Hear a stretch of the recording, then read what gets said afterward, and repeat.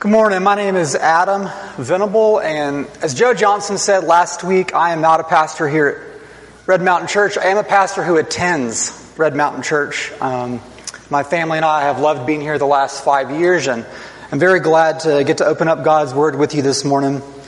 When I was getting ready for this passage, it made me think of a book that I read, and the book is called War by Sebastian Junger. I think I'm pronouncing that right. And the author, Sebastian Junger, was embedded with a Marine platoon between 2007 and 2008 in the Korangal Valley of Afghanistan, which is considered to be one of the most dangerous parts of Afghanistan. But after spending the time with that combat unit, he wrote this book, and he's reflecting on what he saw there in Afghanistan with this unit. And he says, war is big and a sprawling word that brings a lot of human suffering into the conversation, but combat is different. Combat, for some reason, there is a profound and mysterious gratification to the reciprocal agreement to protect someone else with your life. And combat is virtually the only situation where that happens regularly. When men are in combat, they feel most alive, but also the most utilized, the most necessary, the most significant. He says the most clear and certain and purposeful. And then he says, if young men could get that feeling at home, they almost certainly would not want to go to war. What does that say about the human heart? It says that we long for significance. We long to feel that what we do matters. And we long to do it in community. And the gospel, the good news, transforms the way we think about significance and community. Because it tells us that our significance, we can't earn it. It has to be a gift. God has to give it to us. But that Jesus has given us gifts to use in community, and that we were made to be both needy, in need of each other's gifts, but also very significant, using our gifts in other people's lives. We're looking at the book of Romans right now, and the book of Romans is very, very important. In the history of the church, St. Augustine was converted because of the book of Romans. Martin Luther, the birth of the whole Protestant part of Christianity, in large part due to the book of Romans. Romans is a very important book. It was written by the Apostle Paul before he was put in prison to this church that was in the capital of the entire Roman Empire. And we are in chapter 12, verses 3 through 8. Already in Romans, Paul has laid out the gospel, the good news, and now he is talking about how should that affect our life. He's already said, what is the gospel? And now he's talking about how should that affect our life. If you'll look with me, let's read together. This is Romans chapter 12, verses 3 through 8. For by the grace given to me, I say to everyone among you, not to think of himself more highly than he ought to think, but to think with sober judgment, each according to the measure of faith that God has assigned. For as in one body we have many members, and the members do not all have the same function, so we, though many, are one body in Christ, and individually members of one another. Having gifts that differ according to the grace given to us, let us use them. If prophecy, in proportion to our faith. If service, in our serving, the one who teaches in his teaching. The one who exhorts in his exhortation. The one who contributes in his generosity. The one who leads with zeal. The one who does acts of mercy with cheerfulness. Let's pray together. Heavenly Father, we look to you to make the words of my mouth and the meditations of all of our hearts together centered around you, Lord Jesus. Strengthen us where we are weak. Bring us back where we've strayed. Draw us to yourself for your glory and for our joy. It's in Jesus' name we pray. Amen. On vacation this summer, I picked up a book called The Second Mountain Anybody heard of this? The Second Mountain by David Brooks. And he's contrasting these two ways of life. A life lived committed to yourself and your happiness and what makes you feel good. And then a different type of life, which is committed to others and committed to something that's bigger than yourself. And he says this about commitment. He says, our commitments give us freedom. In our culture, we think of freedom as the absence of restraint. That's freedom from. But there is another higher kind of freedom, and that's freedom to.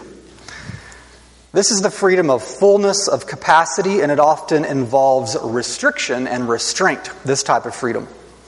You have to chain yourself to the piano and practice for year after year if you want to have the freedom to really play well. You have to chain yourself to a certain number of virtues or habits if you don't want to be a slave to your desires anymore, the desire for alcohol or the desire for approval, the desire to lie in bed all day long.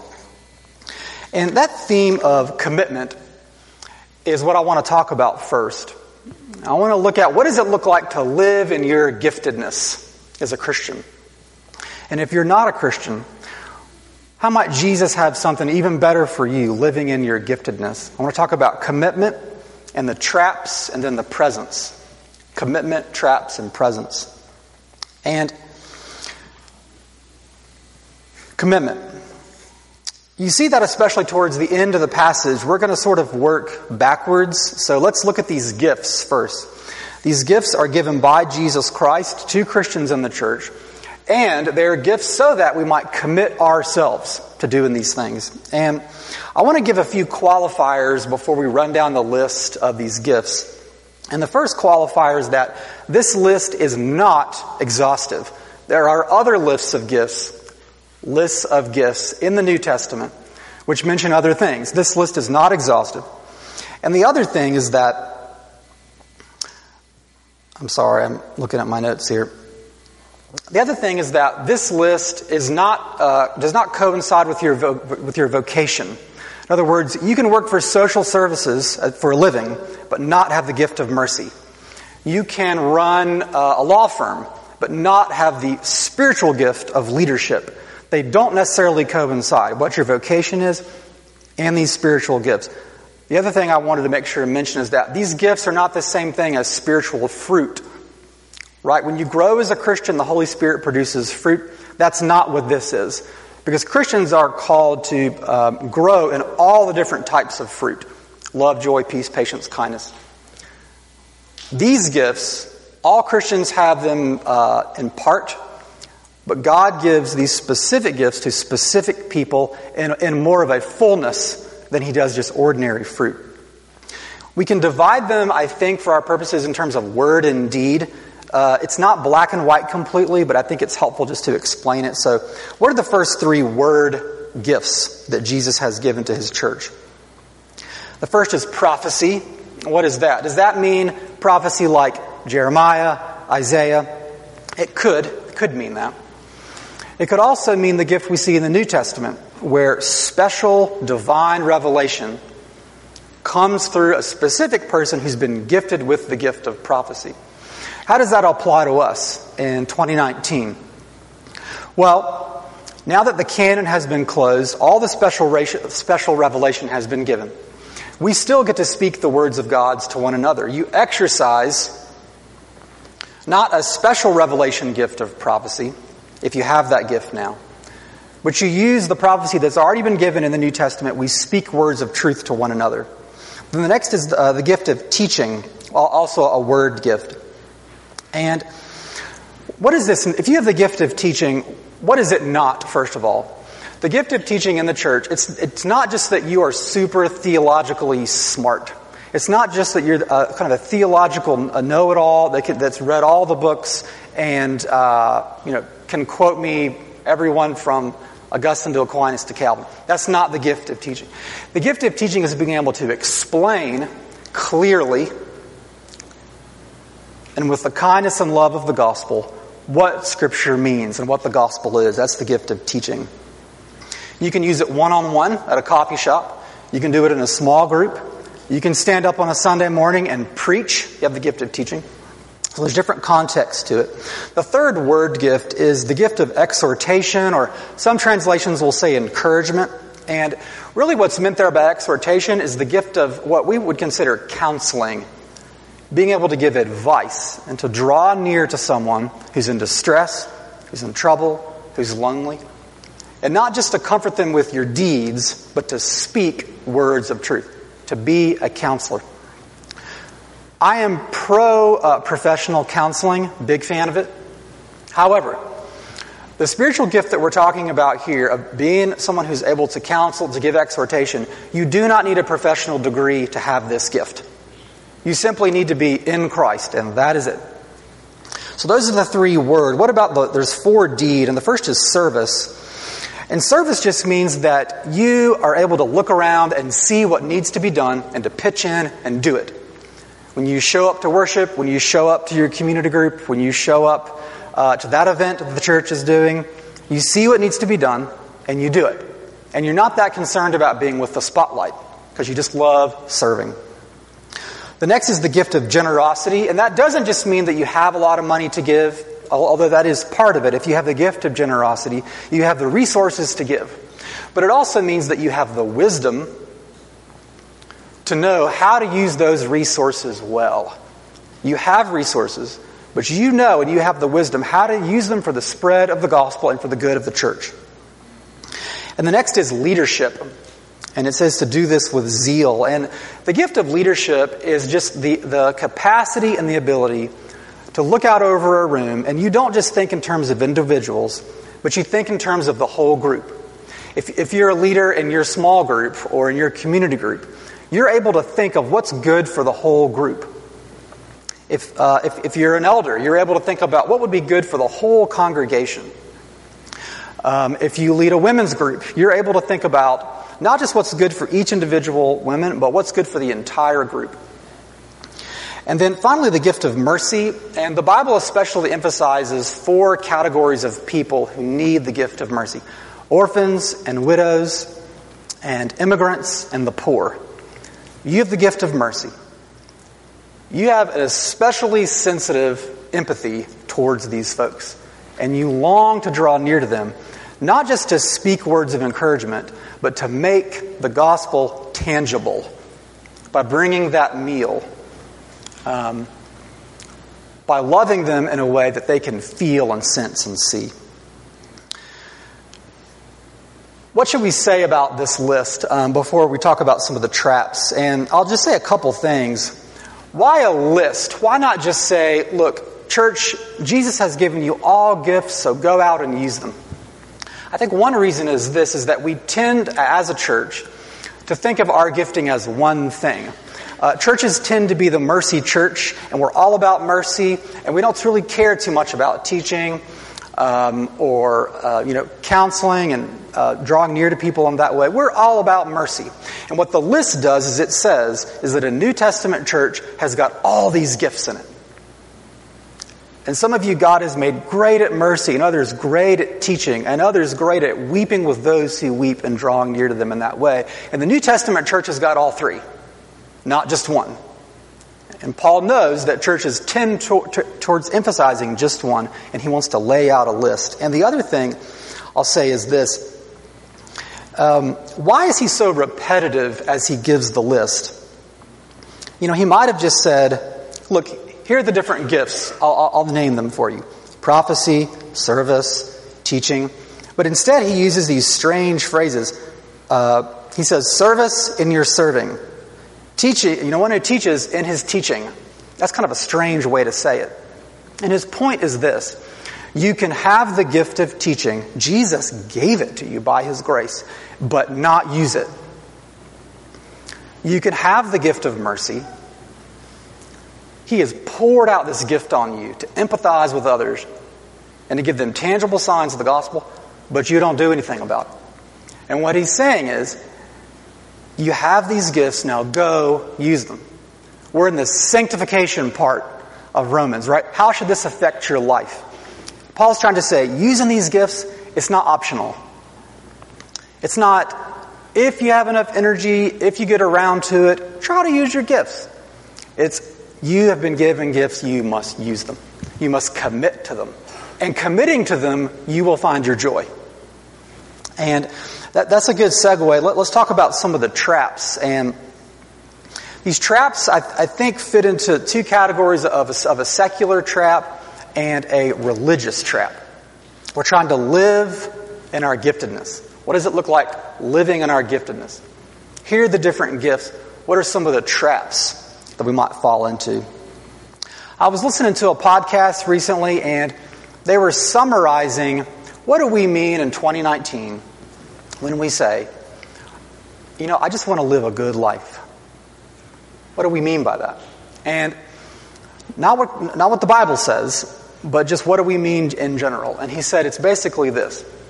You want to live a good life, we say. Well, look, try to be happy. Work on that. Try to feel good. Go on vacation and buy stuff. And if you can do that, then you'll be happy. And in fact, we talk about our giftedness in terms of this too. Why have you been gifted to do what you do? Well, it's in order so that you might be fulfilled and that you might be happy. Why have you been gifted in that way in the church? The trap is to think you've been gifted that way for you, in order for you to be happy, for you to be fulfilled. And Paul wants to speak against this. And you see it where he says that we should think with sober judgment according to the measure of the faith that's been assigned to us. Paul says, think with sober judgment. As you think about how to live in your gifts, be sober about it. And by sober, they just mean the opposite of drunkenness. Think carefully. Right? A drunk doesn't live in the real world. He doesn't think carefully about himself or about the people around him. And Paul is saying, be careful and think carefully about what's real about you, what's real about the world. Be sober as you think about how can I live in whatever gift that Jesus has given me. Because we are prone just to want to do whatever is good for us. C.S. Lewis, one of my favorite quotes he has is that happiness is the one thing that you will not get by aiming for it. You aim for truth, you commit to truth, living a life of truth. You'll get truth and you'll be happy. You just aim for happiness and you will get neither. And the same is true about the commitments that we make and the way that we use our gifts. And our temptation, and I think especially those of you who just feel tired. Anybody feel tired this morning? You just feel exhausted? What's the temptation when you're tired? It is to live out of the flesh. Right? To go from one piece of candy to the next, trying to maintain. He uses the word sober here. That might be for you alcohol. It might be sex. Workaholism. Paul is saying, live soberly. Be careful. You will not be happy that way. You will not be able to live in community and live a life that is full of joy and gratitude, simply devoted by making yourself happy. Be sober. Think about your children for a minute. I think it's so easy as parents sometimes to make what's the horizon that you're aiming for with your kids? And it is so easy for that horizon to be, I want them to be healthy. I don't want them to do anything that might embarrass me. And I want them to grow and be able to get a job or get married, be financially secure. And I want me and my kids, I want them to like me. I want them to love me. And that is as far as we get. What is Jesus' dream for your kids? And what if it's different than yours? What if Jesus' dream for one of your children is not that they get married, but he has given them a gift. And he wants them to use it. He has given them the gift of mercy. And he wants them to knock it out of the park for the next 60 years, using their gift of mercy in the church. Paul wants us to be sober and be careful about what we long for. What's going to make us happy? What's the other trap? And I think it's the religious trap. And religion basically says this. If you do bad, God will punish you. But if you do good, God will reward you. It's the basic religious life. Do bad, you get punished.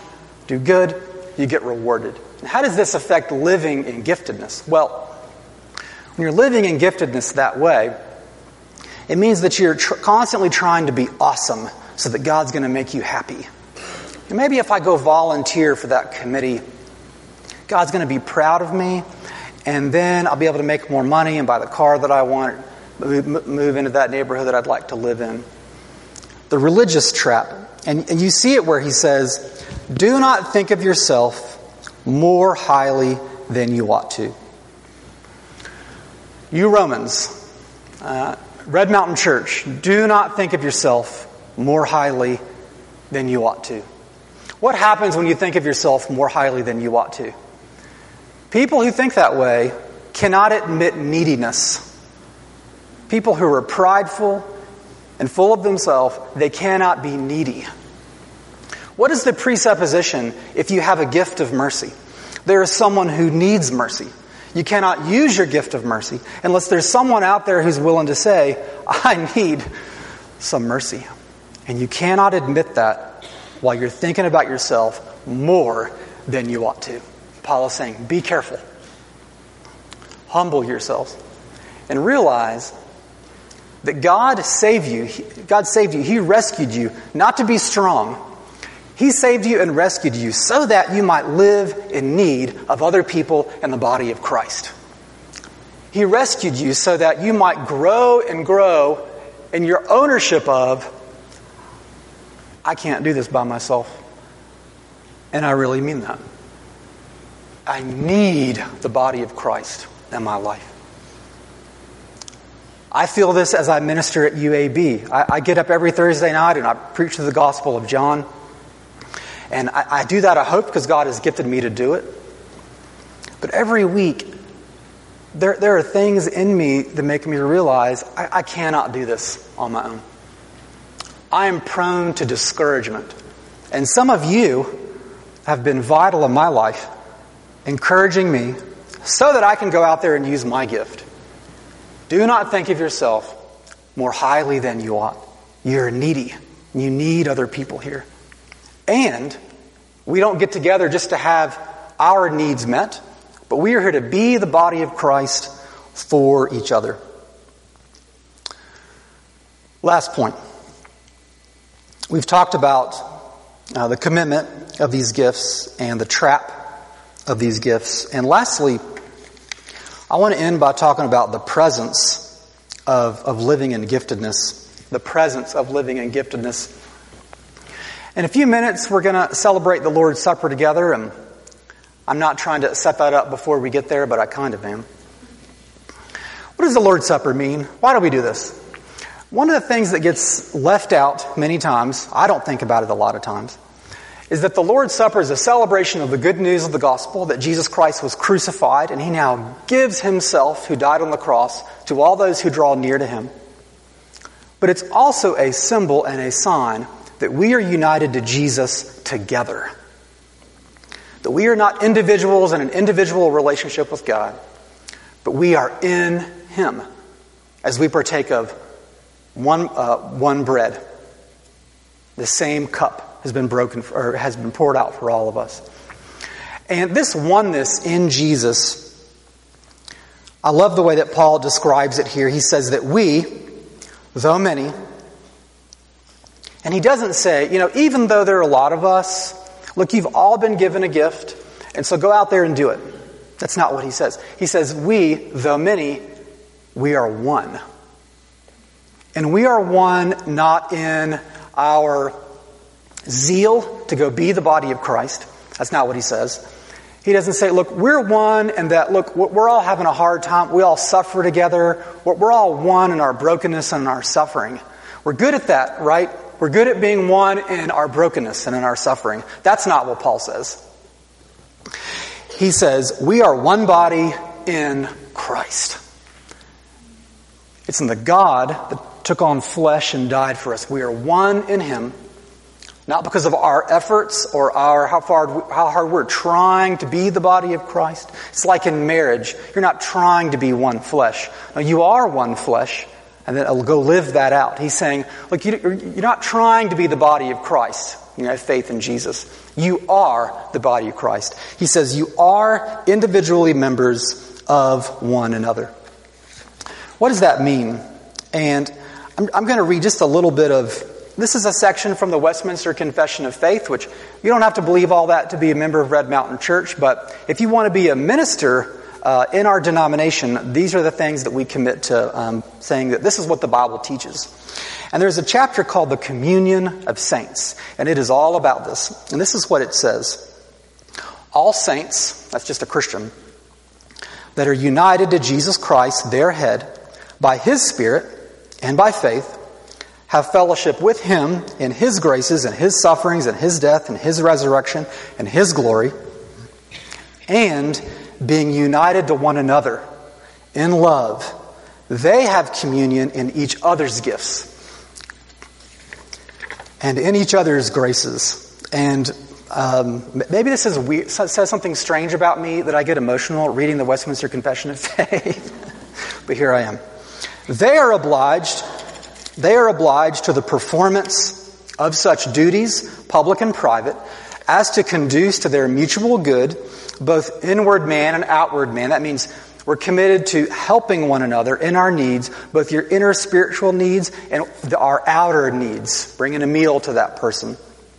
Saints, by profession, are bound to maintain a holy fellowship and communion in worship, and in performing such other spiritual services as tend to their mutual edification, and also in relieving each other in outward things. What does all that mean? It means that living in giftedness means when we have believed in Jesus, we are united to Him and we are united to one another because we need each other. Because Jesus Christ could have given everything to me that I need without any of you. He could have done that.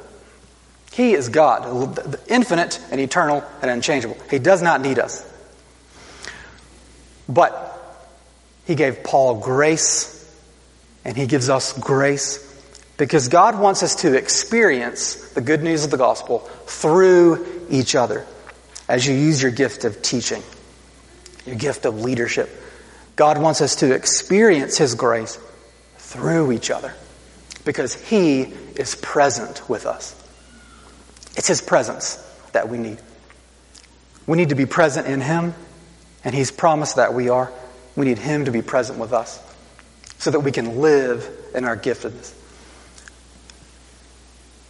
and not run away from the things that God has called us to do. And especially if I mentioned just being tired, and those of you who went to the men's retreat this weekend, I know you're all tired, those of you who made it. What if you're here this morning and you're thinking, Adam, I know the Bible says I'm supposed to be using these gifts that Jesus has given me. I'm trying to maintain my sanity in my marriage. I'm trying to maintain my sanity with my children. I'm trying to maintain my sanity as a single person. And I just don't know if I have the energy to use whatever gift Jesus might have given me. What's the good news for you? And this is what I would say. If you feel like you can't do this by yourself, like you were just dying on the vine, you're like a branch broken off the tree that's just kind of dying there. What's the good news for you? It's that even when you feel disconnected, Jesus has made you a part of the body of Christ, however you feel. And the second thing I would say is this, is that if you feel so needy that you just can't take another step, that is exactly what it feels like to be a hand or a foot or a kidney in the body. You cannot function alone. You can't do it. And that's not God's plan A. Or, sorry, I got this backwards. That's not God's plan B. That is His plan A for your life, for Red Mountain Church, for the worldwide church. To live in our giftedness with each other, in His presence, admitting our needs to each other. Because that's the only way that those of you who've been gifted to encourage me can encourage me, is if I tell you, I'm so discouraged. I am so discouraged. Would you pray for me? What an amazing place the body of Christ is. What a life of significance that Jesus died on the cross to give us. And I know some of you have experienced that. And just as a way to end today, why don't we just pray that God would do that more and more in our fellowship? And that God would add to our fellowship those who would be part of this body of Christ. Would y'all pray with me? Let's pray.